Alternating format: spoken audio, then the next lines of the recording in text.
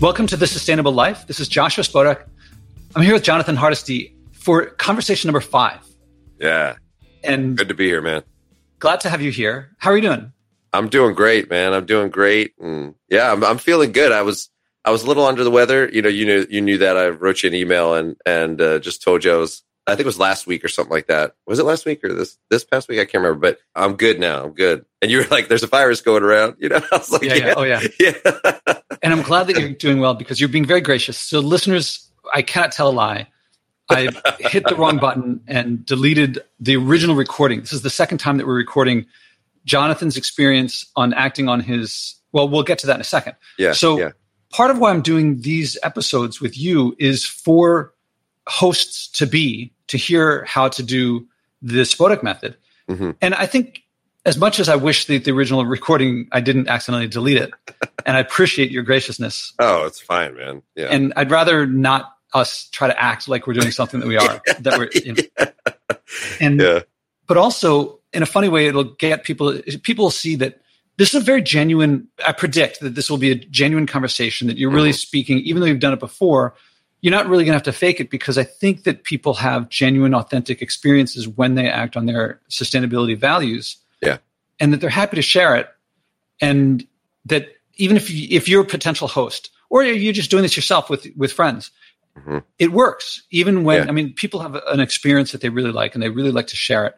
And that underscores how much I believe that as this catches on, it will virally, people want to share it with each other. Even when they know it's coming, it feels good to share how things worked out.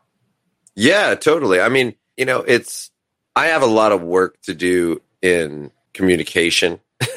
As a teacher. I mean, it's funny because I'm a teacher, and I'm a good teacher actually too. I'm a very good teacher, but I wouldn't say that I'm a good communicator, which is kind of funny. I know that sounds bizarre, but I think the reason I'm a good teacher with art is because I've really spent a lot of time thinking about the concepts and breaking them down and having to say it a number of different ways, and so that gives me the appearance that people will think that I'd be a good communicator in other areas, but I would actually stumble quite a bit. And I don't think my wife at all would say that I was a great communicator. I think she would say I want the best out of the communication, and I value her and things like that. But I say things that are not, I envision myself kind of like a fisherman, where I say something and then I reel it back in, and then I have to reel it back in. And it's not quite what I meant, and I struggle with that to really say what I mean. And I think part of it is I'm trying to figure out what I mean by saying it, which is not the best way of communicating with someone. So this is all great. Anyways, I'm saying all that just to say this is great. Like doing it twice and going over this and hearing it for me is great as well, because I get to, in some ways it plays to my strengths, because I get to think about things a little bit more and then come at it again. And the nice thing is I'm always just honest and upfront. So it's like my dad used to say when I was little. He said, look, it's much easier to keep track of things if you just tell the truth. He said, if you have to keep track of lies, he said, it's awful. So he said, if you're always telling the truth, it'll always be the same story. And so, I'm just going to say the same things that I said before, hopefully, and so it's not a problem. It's like, well, this was my experience. This is how I felt. And so that it's not a problem to do that. Now that's at your end, you being someone who likes to talk and communicates. I think also on the technique, it's not asking someone to redo their taxes, right? Presuming people don't enjoy doing their taxes. This is something that, it does take time, but it's exploring an emotional experience. Well, let's get into it. For the people who don't remember, what was the motivation to take a commitment on? I mean, I walked you through it, but something inside of you led you to do a commitment. And then what was the commitment? And don't share yet what you did, but just what did you commit to? Do you mean originally, or do you mean this most recent one? So let's talk I did the original with the bottles. Yeah. So the most recent, sorry to interrupt you. The most recent one was canned drinks and bottled water, like those kinds of things, like those kind of not prefab, but like bottled and canned drinks, I guess is what I was avoiding. But I didn't do anything, even if it was glass or something like that. I didn't drink anything like that. I just had water or had, something like that. And I think I started thinking about that as the next step. I was picking up trash first. So the very first thing that I did was picking up trash. So around my neighborhood, I would pick up trash, and I went through that process, and I started to see, I was like, there's not going to be that much trash in my neighborhood. I thought, well, I should have picked something else. Like after the first week I started doing it, and there was trash everywhere. And I started seeing the trash then, as opposed to just not seeing it, which was weird, but I just sort of accepted it, I guess. Mm-hmm. But then the trash I started seeing, it was those things. It was the one-off, not reused. Yeah, disposable. Thank you for the word. Sorry. The disposable stuff is what I started noticing. And I remember I saw somebody, they put down like a McDonald's bag or something. We were at the park, and they just literally set their families, like the trash from McDonald's, like it was tucked in the bags nicely and everything. And they literally put it next to their car and then pulled away and just left it like right there.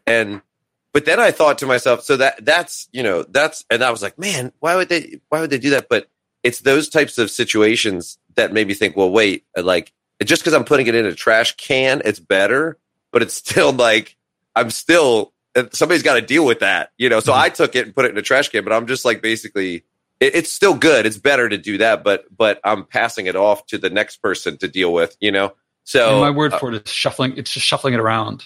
Yes. It's not reducing the virgin production. Right.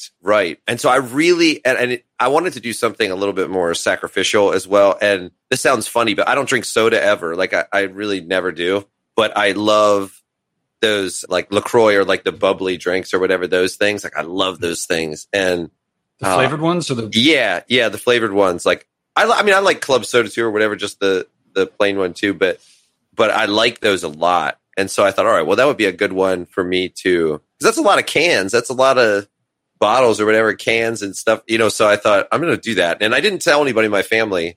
So it was in my fridge. Like we would get it. I was in my fridge. I didn't say anything, but I just stopped. I just didn't drink it, and actually when I went over to someone else's house, I don't know when was that? I think, I can't remember when that was, but she asked me, well, do you want a bottle of water? Do you want this? I said, no, I want it from the sink.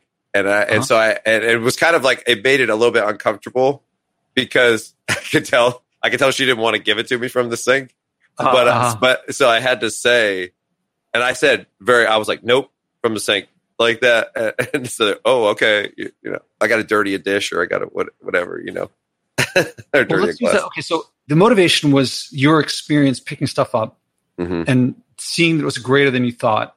Yeah, I read off of that disgust or helplessness or something like that.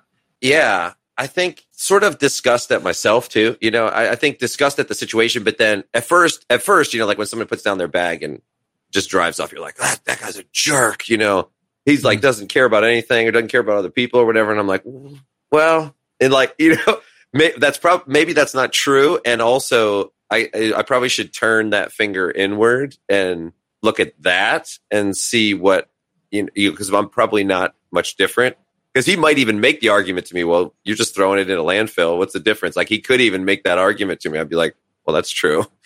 So something about self-awareness, like an introspection that I read as being a rewarding, that you anticipate being a rewarding experience. Yeah, I think it's all been bundled up with the idea that I consume too much. And I think the feeling, it's a root feeling of, without realizing it, that I'm justified in that. Not that I'm justified. Like, I wasn't thinking this consciously, like, I deserve to destroy things or something. I wasn't thinking that, but I think subconsciously I was thinking like there's nothing wrong with this, or this is what everybody does, or this is what I don't know. I'm not sure what I was really thinking about it like internally, but I just know that I was functioning as if I was justified in doing that. So I hear an anticipation of growing stewardship that was absent and undoing an lack of awareness, a self-indulgent, ignorant self-indulgent, if that's... Yeah.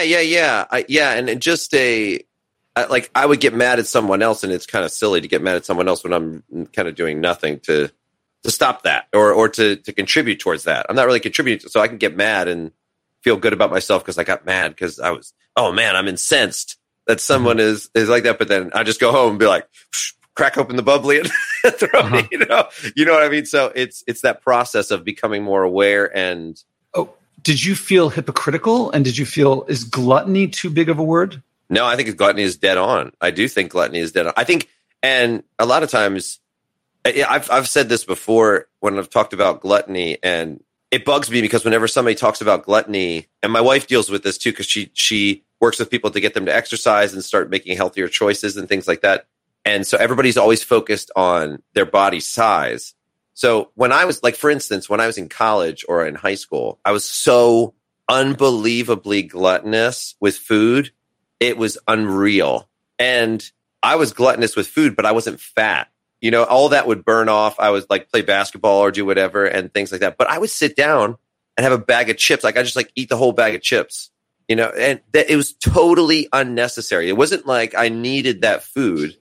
It was just, it was like satiating some sort of like even just boredom or something. It was, you know, and so I really feel like gluttony is almost a state of mind as opposed to a, like, you know, being fat or something like that. Because everybody always thinks like if you call someone like you're gluttonous, it means that you're fat. Like if they're not fat, they're not gluttonous. I'm like, that's not true. So I think that's a fair assessment to say, if you have the idea, which you know, I did subconsciously, like I can consume without any consequences, or just not being aware of the consequences or not thinking about them or whatever. That's gluttony. I mean, I think it is. You know, people say you're glutton for punishment, or you can be a glutton for other things. You know, not just food, yes. Electricity, whatever, comfort.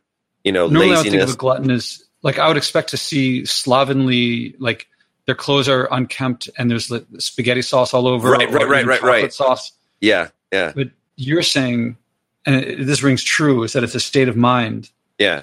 And that's what's presented like, so, you know, me coming from the Christian perspective, like biblically, that's the way gluttony is presented, which just bugs me that the churches don't talk about it and it relates to all those other areas. Like it's always listed with other things. And the things that it's always listed with when gluttony is mentioned are about consuming too much or like an improper relationship sort of with those other things, you know? So it would be like, you know, biblically it would be like, a lot of times it would be like people that are having sex with everyone or whatever, or people like, so it's always like this overindulgence is what it's listed with. Yes. Yeah, so like gluttony and what's not prostitution, but when someone sleeps around a lot, there's yeah, I know what you mean. Yeah, just like licentiousness or whatever, or like that. Yeah. And they'll associate gluttony with that, and they'll make it sound bad because of the association with that. But the gluttony on its own. That's right. Yeah, but what's so funny is whenever a pastor preaches on that, I don't think I've ever heard a pastor preach on that subject and focus on gluttony. So they always move to the next part and skip over that, but they never say half this congregation, all you sitting there, half of you are obese. Like that's wrong. Like no, because they're just going to get blasted, you know, if they say that. Now there are pastors that would say that, but I just haven't heard them talk about it in that way. And I guess also you open yourself up to, like, if you're lazy and you're overweight and you don't take care of your body and you're not a steward of your body, then you're going to come under fire too, which is fine. It's fine. Like nobody thinks a pastor is perfect ever, but they'd have to admit that and say, let's work together to get past this, you know? And so some people aren't willing to, you know, it's always like the fat pastor that's talking about self-control or something. And you're just like, okay, yeah. Now I know that there'd be people in the audience who would say, but my condition, I have some sort of condition that makes it impossible for me to be otherwise, which maybe that's the case. Maybe it's not. Let's say that is the case. Yeah. That still wouldn't apply to our environmental. I mean, what one does personally with one's own body, you know, in a world where there are all these estimations of how much, say, diabetes affect or heart disease affects the economy and so forth. It does affect others. Yes. But much less directly than it affects oneself. Right. But in terms of pollution, it immediately affects others, everyone. Absolutely. So, we've explored the motivation a bunch, more than most. And I think it's very important because a lot of times people have a rewarding experience, or they have an experience doing their challenge. And the experience of the challenge becomes what they like. If they have a really good experience, they start feeling like, oh, I really enjoyed it. This is what it's all about. Right. But their actual motivation was something different. And to motivate someone else it's more useful to be aware of one's own motivations before we did it, not just after. Because like, say I do something like I'm not flying, and I find more adventure, more cuisine, more of all these things that I used to get from flying. And so I mistakenly tell people it's great because not flying has brought me all these things, but that's not where they are. And it wasn't where I was. I wasn't thinking I want more adventure. Maybe I should stop flying. Right. So I have to, that original motivation is very important to be in touch with. And can you clarify very clearly, what did you commit to in a sentence or two? Yeah. So I committed to not consuming disposable drinks over the course of two weeks. I think it was a month. It was a month. Okay. I've just been doing it. So I've just kept it on. So I forgot. And it's been more than, even when we recorded the first time that got lost, that was well over a month because just schedules. Right. So me messing up the schedule, guys, and me, that's another. We both, I got that book too. I'm going to start reading it. So anyway. Getting things done from previous guests, David Allen, and friend of mine. Okay, so walk us through. Go from when it first happened to now. There must have been several stages of planning and walk us through what happened. So didn't need to be too much planning for me because I thought about just getting rid of those things or whatever, but I didn't tell the family. I just said, I'm just going to do this and see if somebody notices or what happens or different things like that. But the first couple of days actually were I felt it those first 2 days that I would go and reach where I'm like, oh, I can't have that. I'm like, oh man, that stinks. Like I realized how much of I kind of made it a part of my day. And I have a little bit of a ritual in some sense, because I work from home and I'm an artist in my studio. So there's certain things that I've realized are part of that kind of ritual of getting ready for work and then coming in and sitting down doing, I do sort of the same things, but like subconsciously I do some of the same things. So I felt that like jar of, oh, can't do that, and then, but I was like, dang, I really want to do it. And actually I forgot one day because I train at an MMA gym. And so in the summer in Texas, even when they run the AC, it's very, very hot. And that was something that I think it was like the first week I was doing it or something like that. I would bring a container of water and I would bring generally a small one if I needed something extra, which sometimes you did because you just sweat so much. They have a machine there. So I would go to the machine and get, a bottle of water or whatever from the machine. And so I forgot and I got that. I was like, dang it. Like halfway through drinking it, I was like, I was supposed to be doing this. I was like, dang it. So I did that, but it was so much a part of just what I did when I was there. And, when you're super tired, and that's probably why I wasn't thinking because I had just been smashed for like an hour and a half, and feeling super tired and stuff. So that was the first part. But after about a week, I was good. And I honestly feel like whatever. At this point, I feel like I'm not missing that much.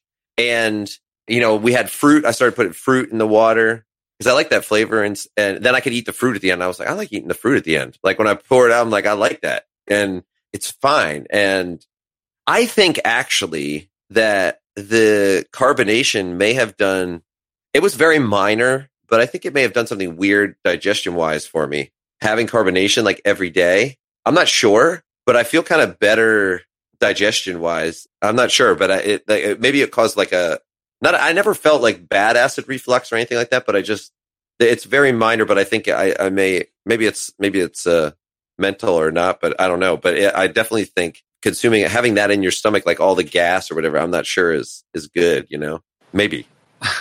So it sounds like it was affected you more than you expected in some ways and less than you expected in others. Yeah. I thought actually I would be totally fine. I thought actually it wouldn't be too bad. But it was kind of crappy for the first 3 or 4 days. And then the part at the gym was the part where I was like, oh, now I got to plan for that. Because at home, I could just go get the water. I was like, I could get it from our, Foster River. But at the gym, I was like, oh, now I got to get something else. So I got a larger container to bring so that I had to sort of plan for that and say, maybe I should. But it kind of forced me to get because I would always run out of water and feel, I was sweating so much. I would just feel kind of crappy because I'd run out of water. And now I just at the gym before when you buy water from the vending machine. Yeah, even if I bought it, it wasn't. And then I started noticing so I had to look around then and see, well, and I noticed a couple of the guys who actually fight, they had these massive jugs that they just use over and over again. They just use it must have been like a juice container or something, and they just reuse the same one.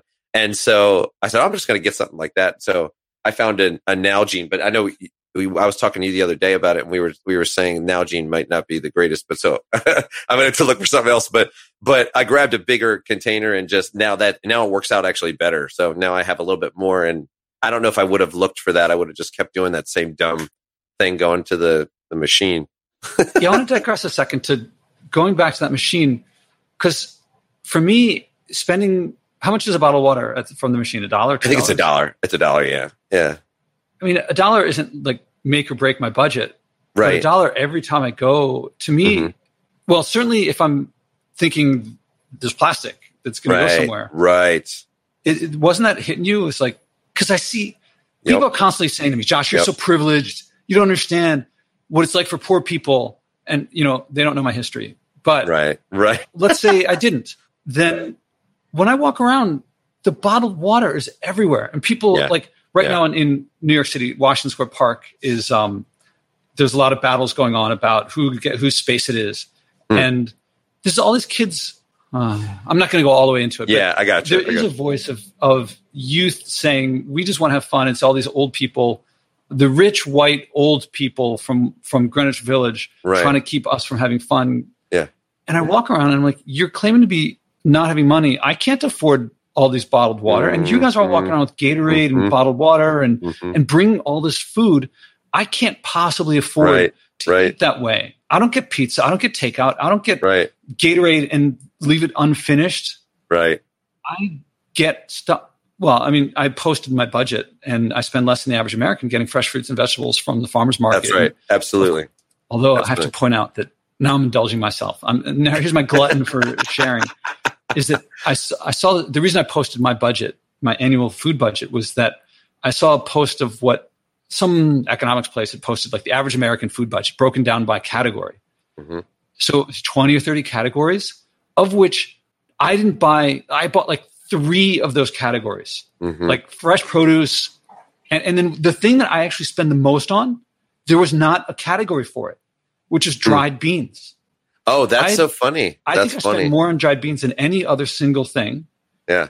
And people are like, oh, it's expensive. Dried beans are like $2 a pound. It's so funny you say that, because when I was training as an artist, we like ran out of money for like a month and a half. And we had I think we had $30 or $40 to get food for like the month. And so we said, for about a month and a half, we said, we went to the store. We were like, what can we get? And we're like, well, we want something that will give us some nutrition and give it. So we settled on lentils, and it was like, oh yeah, lentils. It was like 75 cents a bag of like this huge bag of lentils was like 75 cents or something. And so I was like, lentils it is. So we had lentils. So it's funny you say that, Actually, I only learned this year with my fridge unplugged for 6.5 months, but I started sprouting. And so if you sprout the lentils too, then you get a whole other, like the chemical composition changes. Interesting. I had a friend that would tell me about that, and I never got into it, but he always had like a jar. He was like sprouting stuff, and I was like, oh, that's interesting. But I haven't sprouted lentils yet, but mung beans. Anyway, back to you. Yeah. What was it like before? Was it, I mean, I'm gathering it was somewhat thoughtless, but was it any more than that? Well, it definitely wasn't consciously malicious or anything like that. It was more thoughtless, like you said. It was sort of like being on autopilot and just, it's almost functioning like a child, like children don't really, they just sort of, they don't think a lot about why they're doing what they're doing. It's sort of just a reactionary thing or whatever, or they just kind of go day to day, and they don't realize that their world, like they're making choices. They don't realize that though, is the same thing. But what's interesting though, is once I started paying attention, and once I stopped doing that, the coach at the gym, he was actually mad because all these new people were coming and just leaving all their crap everywhere. And they were buying a bunch of those drinks, and they were half finished. And like, he just stacked them all up and put them on top of the locker area, like the area where people put their stuff. He just stacked it all up and took a picture. He's like, all you new people or whatever, or just leaving all this garbage here. They're like, he's like bottles in the bathroom next to the trash can, like all the paper towels next to the trash can. He's like, you're leaving all this stuff around. Like he was getting mad, at everybody just leaving crap around and leaving their drinks there. So he was like yelling at everybody to try to, he's like, clean up after yourself and do this kind of a thing and all that. So it was funny because that tied in, because that was sort of like a microcosm of what's going on, and so in the world, you mean? Or in your life? Yeah, I think so. In the world, like I think so, because, and this is the way that I think too. We tend to be like, well, the trash took it away, so we're good, So as long as it's not here, it's like, as long as it's not in front of me, like I'm okay. Yeah, and I pay my taxes. Someone's supposed to take care of this, so right. I should do this, right? Which I can't stand, because like that's why the taxes get high, right? Is you doing that? All right, so let's get to the emotional interaction. What was the emotional experience? And going back from the beginning, when you first committed to it, to when you started planning, to when you had these experiences with your fridge and at the gym and preparing for talking about it. Yeah, I think first it was definitely like, oh, rats, like a little bit of a disappointment, like for not having it. I think that was definitely there at the beginning, and thinking like, oh, now I can't go back to that. Like you sort of miss it, It's sort of, to me, it's really funny because it's almost, do you ever have those shows as a kid or things you did as a kid, whatever it is, like it might have been a candy you liked or like a show you watched or something like that, and you have this nostalgia about it.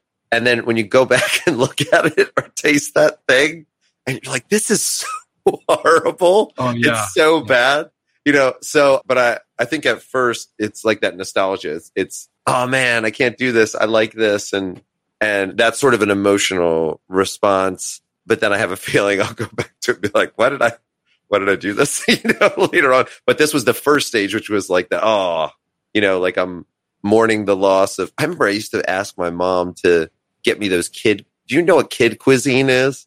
It's like it's like a TV dinner type of thing. My mom would hardly ever get them for me ever. And she was like, they're so bad, John. And I was like, I want that, like the commercials or something. I wanted the kid cuisine. And I saw one, it was probably 10 years ago or something. I said, I'm going to that was the worst. I took one small bite. I looked at it, and I was like, this is the worst thing ever. But as a kid, I wanted it anyways. So that's sort of the emotion that I was in at first, for like those first like 3 or 4 days would be, oh man, rats, I'm missing this, and this is disappointing, But then it shifted to where I felt just okay. Like I wasn't really, I just was kind of moving on from it, and feeling okay about it. Like, okay, I'm sticking with this. But then I felt a little bit of a sense of pride when I would see stuff around. I'm like, well, I'm not contributing to that. I feel good about that. Like I'm not adding to that. Like it's bad, but at least it's not another straw on the camel's back, Well, I have a big thing for me, knowing that I can't save the world myself. I can't do everything.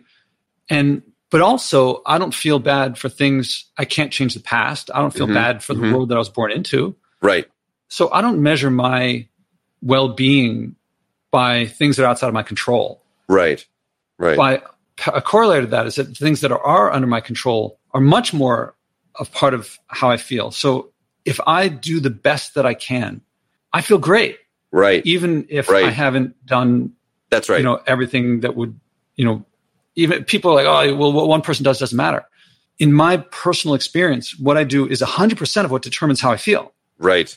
Right. Absolutely. And yeah, I mean, like, there's people that have the argument, well, a meteor is going to come probably and hit Earth eventually anyways and destroy everything. We have to reset anyways. And, or whatever, different things like that. But my response to them is always, well, yeah, but what's happening in your heart? What's happening in your head? Like the choices that you're making are affecting you. Like not just, even if you don't care about other people, or even if you don't like it's what's happening with you. That's the whole idea. And you think I always talk to my kids about this and indulgence and overconsumption and things like that. I talk to them about, I say, what do you think would happen if I let you do whatever you wanted and you had endless resources? I said, like I asked my son, we were talking about it, I said, well, what do you think would happen? I said, if we had all the money in the world and you had all the time in the world, and that was a constant funnel of that to you. And he said, to be honest, Dad, he said, I'd probably be fat and I'd be playing Fortnite all day or something. And I said, that's good that you're saying that, man. I said, that's about right. I said, you have to, in order to actually, it seems counterintuitive, but in order to actually be happy, you have to give up things and you have to think about other people. Like you think it would be the opposite. The more selfish I am, the more I think about maximizing my pleasure and maximizing my whatever. It's the opposite. It's the opposite of that. That is actually what makes you happy. So you might get euphoria at first by, getting a present on your birthday or something like that. You might get euphoria from that for a second or whatever the word is. But that's not what's actually going to make you have joy, true joy. It's interesting. So, would you rather get a gift or walk through mud to save a baby? Right. Yeah, exactly. And so, and one takes risk, one takes sacrifice, one takes, and so it's interesting. So anyways, there was a little bit of that shift that was happening in me where I'm starting off like, lamenting oh, go ahead. I'm sorry. I want to focus on something that you said. You said that it affects people who say, well, we might get hit by a meteor. And you say, right. Well, look at you right here, right now. Right. It affects you. Yes. I think you're saying what you do affects you, even if you don't. All right. That feeling that you're describing right now, that they know what they're doing. Right. I want to revisit now. I want to ask you again the question about you getting the bottles of water at the gym before. Yeah. Not from a financial perspective, but right.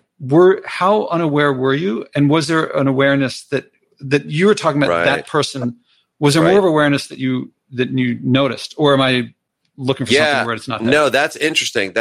Yeah. Like when I think about myself, I didn't even engage on that level. It was sort of, for me, it wasn't a malicious thing. Like, and what's so weird, and I don't understand this, but like it's once it gets pointed out, all of a sudden you start seeing it. You're like, oh yeah, the trash is full of those. This is here. It's on the side of the road. It's here. It's weird that I didn't see it. It's an interesting question that you've asked me before is about awareness. Like, would you go back to being unaware, or would you, we've talked a little bit about that before, and I would always stick with the awareness. And so I'm doing things that will make me uncomfortable because I want to be aware. I want that. And so I think I want to be fair with other people, that they may like give them the due that they may just be, because everyone else around you is doing it and you're not thinking about it. You're just not thinking about it. And so it's not that people necessarily want to destroy the world. And I guess you can't really tell until you have people get confronted with the information, what their choice is. But I do think, for me, I just didn't even think about it. So you're genuinely just zero awareness and no connection between that and the bottles on the street. It sounds stupid. It must sound so stupid, but I mean, I really think so. I think because no one had ever, and it was funny because that was the experience I had when I first started talking to you. Like you were saying something, you said, what does the environment mean to you? I said, I have no idea. That was my first response. I said, I have no idea. I don't know. And I said, let me think about it for a second. I don't know, which sounds ridiculous because it's such a huge part of your life. What does your family mean to you? Oh, they mean this. Or what does your job mean to you? I mean, I'm in the environment. It doesn't make any sense. That's weird. But your lack of awareness reminds me, if I'm not overstating it, reminds me of the villain there were a couple of villains in the movie The Matrix. Mm-hmm. And there was the one guy who sold them out. And there's a scene where he's at the restaurant. He's like, remember, it's like, oh, I can taste the steak. Yes. Yeah. And he stresses, I want to remember nothing. Right. I want zero awareness. Take all the awareness out. Right. That's what he wants. Right. He wants to go back to, he's like ignorant. He actually takes the bite, I think, and he says, he says, I know this steak isn't real or whatever. He says, but ignorance is bliss. That's what he Did says. You say that? Yeah. I forget that line. Yeah. But that I want to remember nothing is, I think a lot of people are living that actively. Yeah. I don't want to please don't make me aware. Someone's going to solve this. I'm not someone else will. And as long as it's going to be solved by someone, then don't make me feel bad because I can't do anything. Yeah. And I think that lack of awareness too, it comes down to, so like it's not talked about in Christendom, like in Christian circles, they don't talk about the environment. So I've been, part of that. So there's that also, like, just a lot of the things that I do, it's not in the like, people in my circle don't talk about it very often, And I think I'm going to interrupt you. Sorry. No, go ahead. This is why I'm so enthusiastic about connecting with those audiences and offline. You and I are talking about that a lot. And because I think the bludgeoning, you're so bad, you're so guilty. Look at, you're so ignorant of the science. That enables people to focus on the, let's say, attacker, instead of themselves. Yes. And now their awareness is so much on this other thing that, they're trying to make me feel guilty. Look at them and it's for thee and not for me and so forth. Right. Then they don't notice that I want to heighten that awareness and the feeling of when I'm acting on on stewardship. Mm-hmm. I've said to you this before, but for people who haven't heard me say it before, I think it's going to catch on like wildfire. That people are going to, like, the Christian communities among and conservatives as well, are going to say this is personal responsibility. Yep. And from a political win perspective, I think they could pass the liberals like they were standing still. Right. Well, I think and stewardship is a biblical concept. Stewardship is absolutely a biblical concept. Like, that's like, your money isn't yours, it's God's. Your wife isn't yours. The whole discussion is like, she's not, like, you treat her as you would treat yourself, and you're not your own, you're his. Like, so you have to, it's a stewardship thing. It's like, he gave you this body, like, that's the whole idea of like your body being the temple and stuff like that, right? So it's a stewardship thing. It's like, that's such a concept of, even like a lot of the parables, like, he might have been talking about something else, but when Christ is talking about parables, he's talking about, he gives one where he talks about, he gives somebody takes some money from someone, and one of them just, squanders it. One of them, invests it and does that. And what, it's like a stewardship thing. It's the idea of like, these things are being given to you and you have that stewardship is key. And so that's such a concept that's pervasive throughout, and that would be a Jewish concept. That would be a Christian concept. That would probably be a Muslim concept too, and so it's that made a lot of sense to me when you said that. I was like, yes, and it's not about, like, so let's say the earth, like, cause there's some Christians be like, well, it's all going to burn or whatever, they'll say something like that, and then you'll have some other people on the other side that are like, there's going to be a big meteor. It's the same sort of thing that people will say, but that doesn't matter, because that's not what you're called to do. You're called to be a good steward. It doesn't matter if you knew down the road, like if I knew that my child was going to die of cancer, right, in 5 years, let's say like my son was going to die at 15, and I somehow knew that, right? I knew he was going to die. I still have to be a steward of those years that he has and do that. I would not just say, well, he's going to die at 15, so what the heck? I mean, he's bound for that anyway, so screw him. Like, I would never do that, right? I would never do that. He's been given to me, and I would, in fact, I would feel much more of a responsibility, to be a good steward during that time. So so that concept is that's a very powerful concept, but also I think to accept that is to accept the fact that we don't own it and we don't have the rights that we think we have over it. If you like the show, I recommend acting, as my guests do. It works best with someone supportive, your spouse, parents, kids, neighbors, or friends. Learn the 4-step process I do with my guests and describe in my TEDx talks, and do it together. You'll find yourself acting on something you care about, something meaningful. Whether you start big or small doesn't matter. If you care, if it's meaningful, you'll keep doing it. You'll reach big. Eventually, stewardship will feel normal. You'll wish you had started earlier. Second, I recommend donating to help this podcast at joshuaspodek.com/donate. I promote degrowth and stewardship, which no advertiser will touch, but brings joy, community, connection, and abundance to you when you act, and global change in the long run. Help us keep going. That's joshuaspodek.com/donate. We could go off on this for several hours. I'm sorry. I'm sorry. No, apologies. It's cool. For listeners, I want to call it. This is why I don't. When I started the podcast, I did the following, and this is why I don't do it anymore. Which is like, here's one little thing you can do for the environment. Yeah. And people hear this and they think, oh, Josh, that's so great how you get people to do little things. It's not little. It could be big. It could be little. It's meaningful. It's coming from an intrinsic motivation that's already there, because when it comes from something internal, and what you're talking about is, I'm reading it as coming from in your heart, that was there long before I ever met you. I didn't put it there.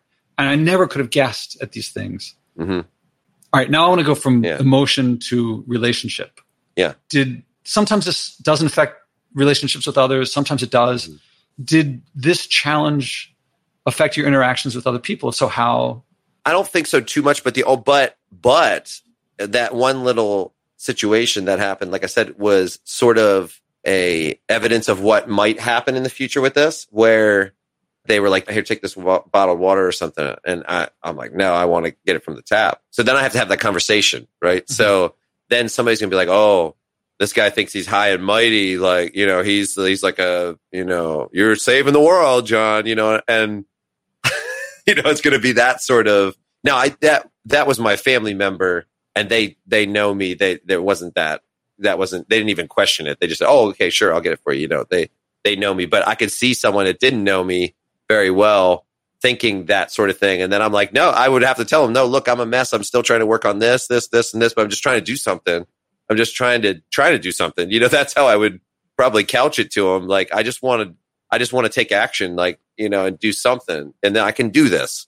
So this one I can do. And, that's probably how I would say it to them, but I will have to have that conversation. So I think I see the high potential of it affecting relationships in some way. And some people maybe not liking that, or some people maybe being inspired by that, or some people might, I don't know. So we'll see.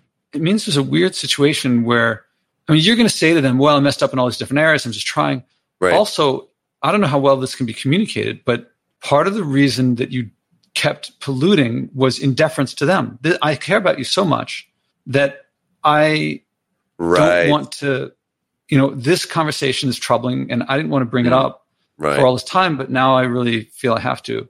Yeah. Or whatever your motivation, Yeah. Yeah. It's actually, how do you say, it's because of you I'm polluting.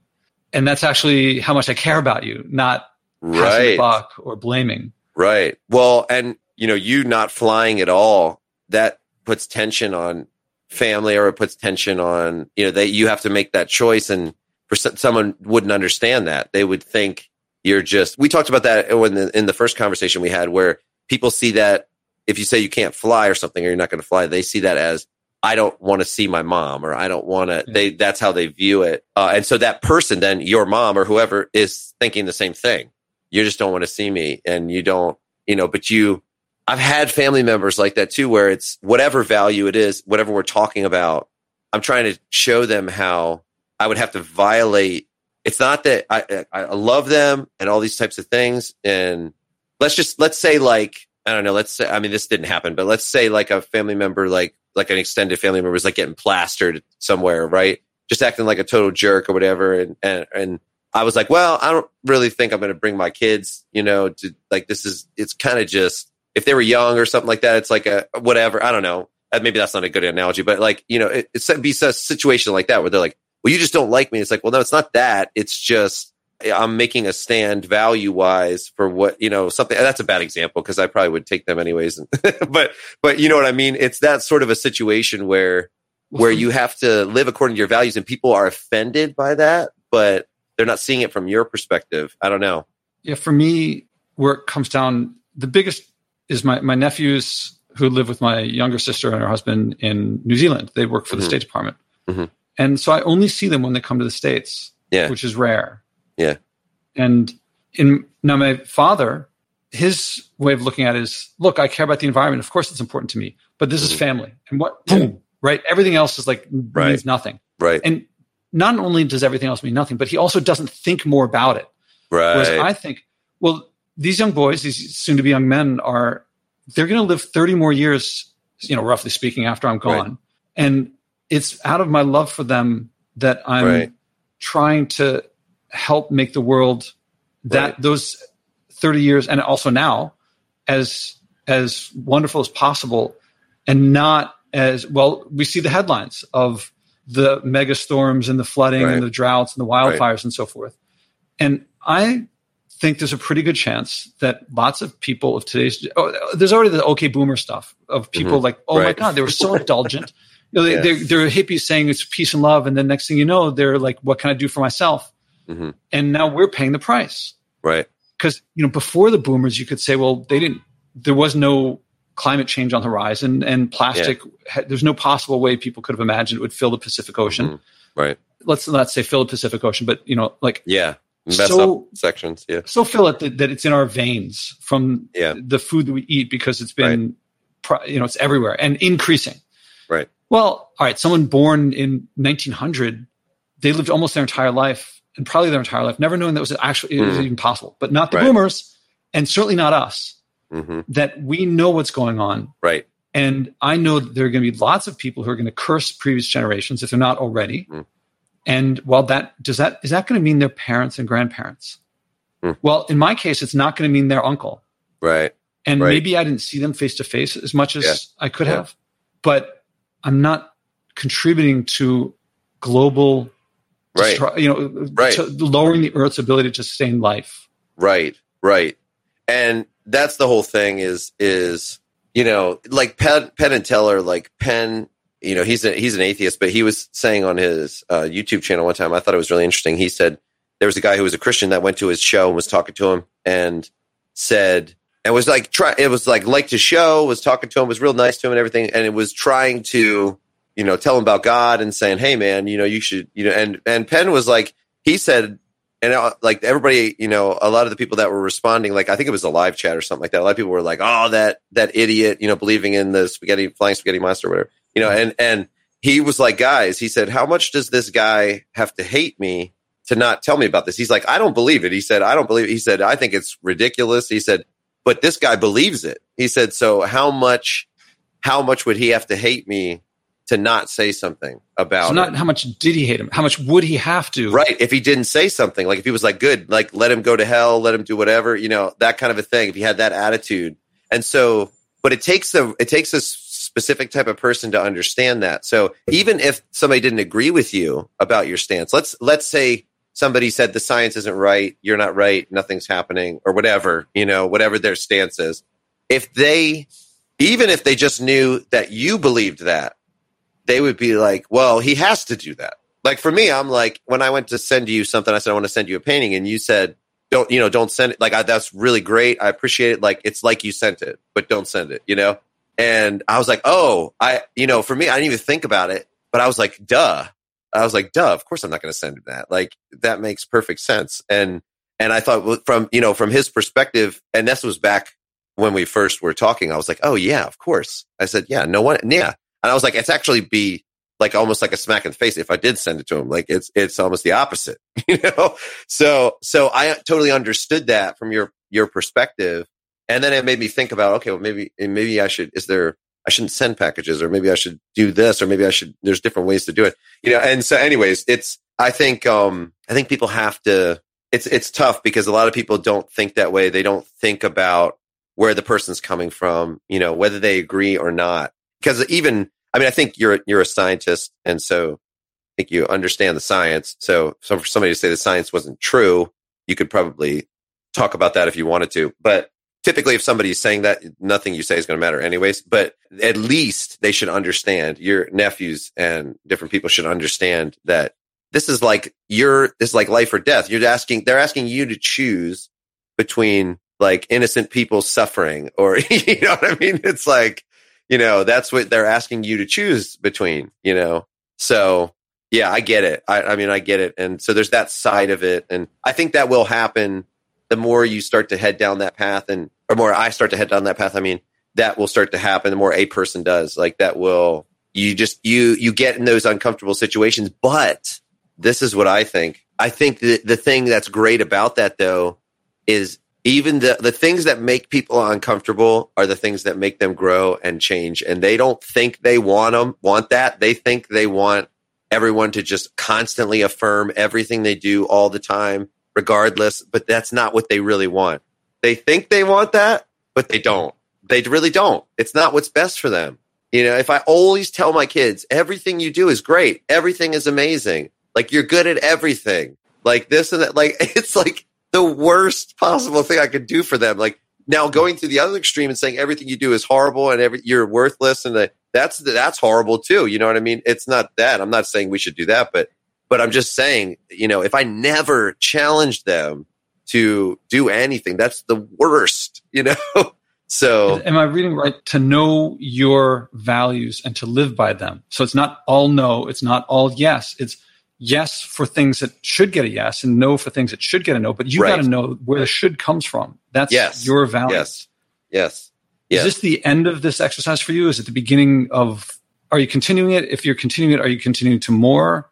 Yeah, I'm sort of, you're like kind of like at what I would call like black belt level, and I love it because it's like, you think 3 or 4 steps down the road too, like you have a really good understanding of, because I'll say something, oh yeah, this, and you'll say, well, there's this consideration as well, and this and this and this and that. Like for instance, when I talked about, well, maybe I should get solar panels, and then we had the whole conversation about how, I don't know, you probably might not remember, but we talked about, it was like a month or 2 ago or whatever. And you said, solar panels are great. This is really good, but getting like you have to make sure you don't get solar panels. Be like, sweet. Now I've got extra energy I can just use. And, and I'm going to need solar panels sooner because they get, or whatever, there's a different way of thinking about it. And it's sort of, like I said, it's like your black belt mentality. And so, but I'm going to head towards that. I might be a white belt right now, but I'm heading there, so.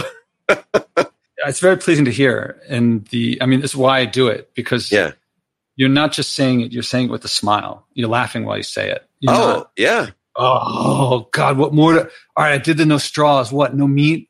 The straws didn't make a difference. The meat's not going to make a difference either. You're you're the opposite of that from an emotional perspective. Oh yeah. And I don't have it all together. Like, and there's still, it's like weaning off or breaking from certain addictions, and addictions I don't even know I have right now. There's some I don't even know I have, but they will come to light, and then you have to deal with them. Like, that's the thing.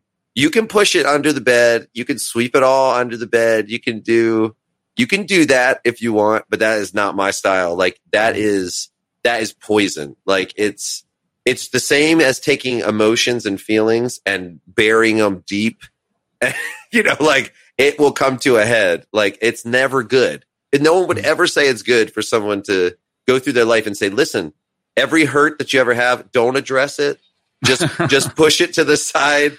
Just like, no one would ever say that. But everybody says that about the environment, or says that about other things too. They'll just say, well, just, like that guy, like, ignorance is bliss, eating that steak. Like, I want to remember nothing, and I don't want to feel guilty. And I'm like, you don't have to feel guilty if you take steps, and they don't have to be massive steps. It's like we've talked about. They just need to be meaningful for you at that time. And you didn't come in and ask me, John, listen, create you need to get rid of your fridge, and you need to, like, I would have been like, whoa, dude, whoa. It would be like me showing up at the MMA gym and them saying, all right, here's the octagon. This guy's a 4-1. You're against him. I would have been like, I'm done. I'm not doing this. I would have been like, no, I can't do that. I'm out of here. Like, is this what, I didn't sign up for this, and I would have said the same thing. I would have been like, whoa, dude, hold up. Like, I gotta, it wouldn't have worked. So yeah, it's definitely going to be something that sticks with me. And I'm trying to do that with every area of my life. And I have lots of even just behavioral things and stuff. And I find a lot of whatever even the lack of awareness that we're talking about, that's a problem. That's always been a problem for me. So it conveys I convey a lack of caring to the people in my life because of the lack of awareness. And it's been a constant thing since I was little, and I'm better now than I was, for sure. And I've tried to work on it, but even that is a root issue that I have to deal with of myself first. It's forcing me to look at myself. And I know you and I both know Goggins. Some people don't know him, but Goggins, what's his first name? David, the former Navy SEAL. Yes. And so every time he does a video, he's running, number one. Like, every time he posts an update, he's doing something. He's never just sitting on his couch talking about how you should be motivated. He's like in the middle of running, and whoever the boss is that's like running next to him, holding the camera the whole time too, they're keeping up with him.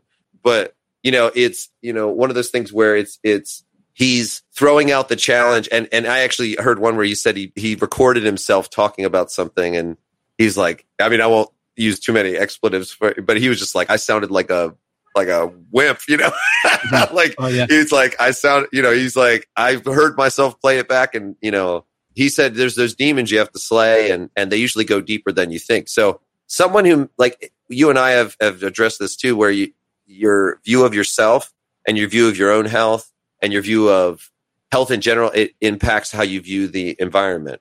So someone who trashes their own body and does that and puts garbage in their own body is probably going to be more likely to put garbage out there, you know, with everything else. So it is you start opening it up, and it feels tough at first to open it up and to deal with all that stuff that you've got to change. It's like the first 6 months of training in MMA, you're weak, you know nothing, you just get smashed, your muscles hurt every night. You realize like all that, whatever sport you did in high school, like really doesn't help you, because you are totally helpless.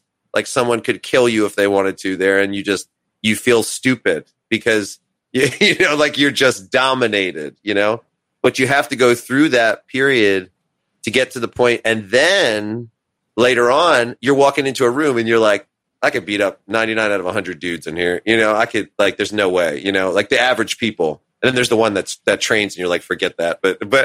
But, you know, you get to that point where you have a lot more confidence, and you can enjoy situations in life better. You don't feel like you're going to flip out and be angry. You're under control. You learn humbleness. You learn, you know, it's the same sort of thing. So for me, this is the same.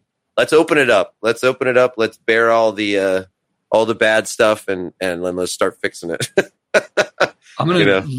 This is to me a very juicy topic, and I'm going to leave it as a teaser for our next conversation. All right. Because I know that we have coming up a conversation on you doing the Spodek method with your wife. And that's going to bring up a whole bunch of other things, because you're going to be sharing with her, and she's going to be you. Yes. And you're going to be me, and we're going to hear how that goes. So let's wrap up this one with, is there anything that you want to say directly to listeners who are now waiting with bated breath for conversation number 6? Yeah, that's right. Yeah. What I would say is 2 things. Like, the first thing is, like, this is kind of dovetails with what we were saying, but don't be afraid of that awareness. Don't be the ostrich and put your head in the sand or in the hole, you know, run towards that. And it's uncomfortable to run towards that. But like I said, now when I see trash and stuff like that, I'm like, I'm doing something about it. Like, and I can grow with that. I don't have to look at that and now look away and feel guilty because I'm not trying. You know, I'm trying, and it's going to get better and better and more and more and more as time goes on. And that's a better position to be in than one where you're like, it's just like your feelings, like you're saying, where you're stuffing it down. Like, it's a healthier way, even though it's uncomfortable at first, run towards that awareness. You know, don't be afraid of that, and don't push it off. It's going to be better for you to do that. I would say that, and then take action, take some steps, like do something. That's what I tell my artists in training when I'm training them. I say, you're struggling with motivation, I said, draw a doodle on a sheet of paper. Just draw one doodle and just do it. Just go. You know, that's the first step. The first step is do something. Do something. I'm going to specify. Yeah. Sorry to interrupt, but no, I love it. Not just when you say do something. I'm going to say you've now listened to me with Jonathan. The Spodek method is, if you do the Spodek method with, you know, a friend, a spouse, a neighbor, someone who's generally supportive and non-judgmental, and you know the process, and you can have them listen to these conversations. Look up on my podcast, on my blog, for the steps. But it's, what does the environment mean to you? I invite you at your option to think of something you can do to act on what you care about, not to fix the whole world, but on what you care about. Then make it a SMART goal, and then arrange to talk again after the period of time is done, and do it both ways. So you both have something. You can say, let's make it a 2-week thing or 1 month thing or something to constrain the time. And that generally still works. And then you do something based on what you care about. And I predict that you're going to have, it'll be you, but something like what Jonathan, like the tone Jonathan has been taking in this conversation. even after having done all this stuff before, and we accidentally erased it. Like, did he sound like he was acting to you, or did he sound like he was genuinely sharing something that was so? I'm reading that you couldn't and wouldn't want to keep it inside you. Nah, man, it's. And we didn't know each other more than 4 months ago. Yeah, that's it. Yeah, I cold contacted you because a friend had seen your webpage. Yeah, and it's from my art journey, like that. That's what. Yeah, like that long, massive thread of me going from super crappy to pro artist. You know, super awesome. I will say you're too humble to say it. I'm like, so I talk about this with people. I'm like a black belt, but then there's people who are like world champions and like have all those stripes. I'm like a black belt, but I'm not that world champion, and I'm not there yet. I need like 20 more years, but I am professional. I am really good, but I got a lot to learn. I got a lot. Most of the professionals I hang with are much better than me, unfortunately. But but your message, if I'm not shortening it too much, was you're going to love it. Do something. Yes. And I find it in particular, if something's not already obvious to you, do the Spodek method with someone in both directions and do it together with them. Absolutely. Yeah. It's some people are like, it's just like exercise, right? So everybody feels like that initial discomfort is it's off-putting for them, right? And so I just like to get people, just start walking, just start doing something. Like, you will like it. You will enjoy it. You know, you will, like, it will be hard at times. It'll be that, but you will prefer it. You will prefer it. You will. Like, I mean, have you ever had somebody genuinely go through this and do it and be genuine about it? Not actually, you know, some people lie or don't do it probably and don't try or something, but everybody who's tried prefers it, right? Yeah. I mean, there are people who haven't tried, or people who don't, like, when I ask them what the environment means to them, they never get past the cocktail party answer. Or when I ask, you know, when I invite them to do something, they come up with stuff that is not genuine. It's, you know, they'll just say straws or no meat, but when they don't really care about straws or meat. Right. Yes. And but of the people who share something, and then when they share it, it's like, it's an honor to hear what they have to say. Mm-hmm. And then when they come up with something, it's like eye-opening to be like, I didn't realize it could be like that. And then I can't wait to hear the response. Yeah. Yeah. And it's not just like this awareness and this that's happening now. Somebody might say, let's say that I didn't do anything, right? Let's say I did nothing else. And let's just say I only just stayed away from these drinks, which I'm not going to do, but like, I'm going to do more than that. I'm saying, let's just say that that's all it stayed there. Well, now I've impacted my wife. Now I've impacted my kids by having the conversation. Now I've impacted all the people I'm going to talk to when I just don't do those little things. So if I just did those little things, picking up trash at the park, why are you picking up trash, John? I've had that conversation with people. My kids have started picking up trash when they see it and not being afraid to get their hands dirty or whatever, you know, they like, you know, and so even if that's it, it's already affected them. So now, not just one person, now it's turned to 3 people, which are my kids, which will grow up thinking differently. And my wife also will grow, and all the other people I talk to. So that's just very, very small actions now being multiplied because of that. Because of like, so that's if I do nothing else, you know, that's if I do nothing but what I've done, which I don't plan on, but I'm just saying, even that is measurable. So yeah, just try it. Like, you know, try the method, get out there, do something, you know, do something meaningful to you. And yeah, it's good. It's good. You state it much more clearly than I do. I'm sorry, but I appreciate the clarification. And then this is where we're going to pick up next time on conversation number 6. Yeah. Let's go now. Talk about my wife. Most of us would love to keep going, but we're going to stop. Jonathan Hardesty, thank you very much. Thanks, man. Glad to be here. How many people are bringing a message of joy from what everyone calls saving the environment, but I call the future? Step by step, this podcast is creating a culture of joy, community, and connection around sharing and acting on our environmental values. Again, there's no profit in buying and wasting less, but we'll all love our lives and relationships more when we do. I can use your support.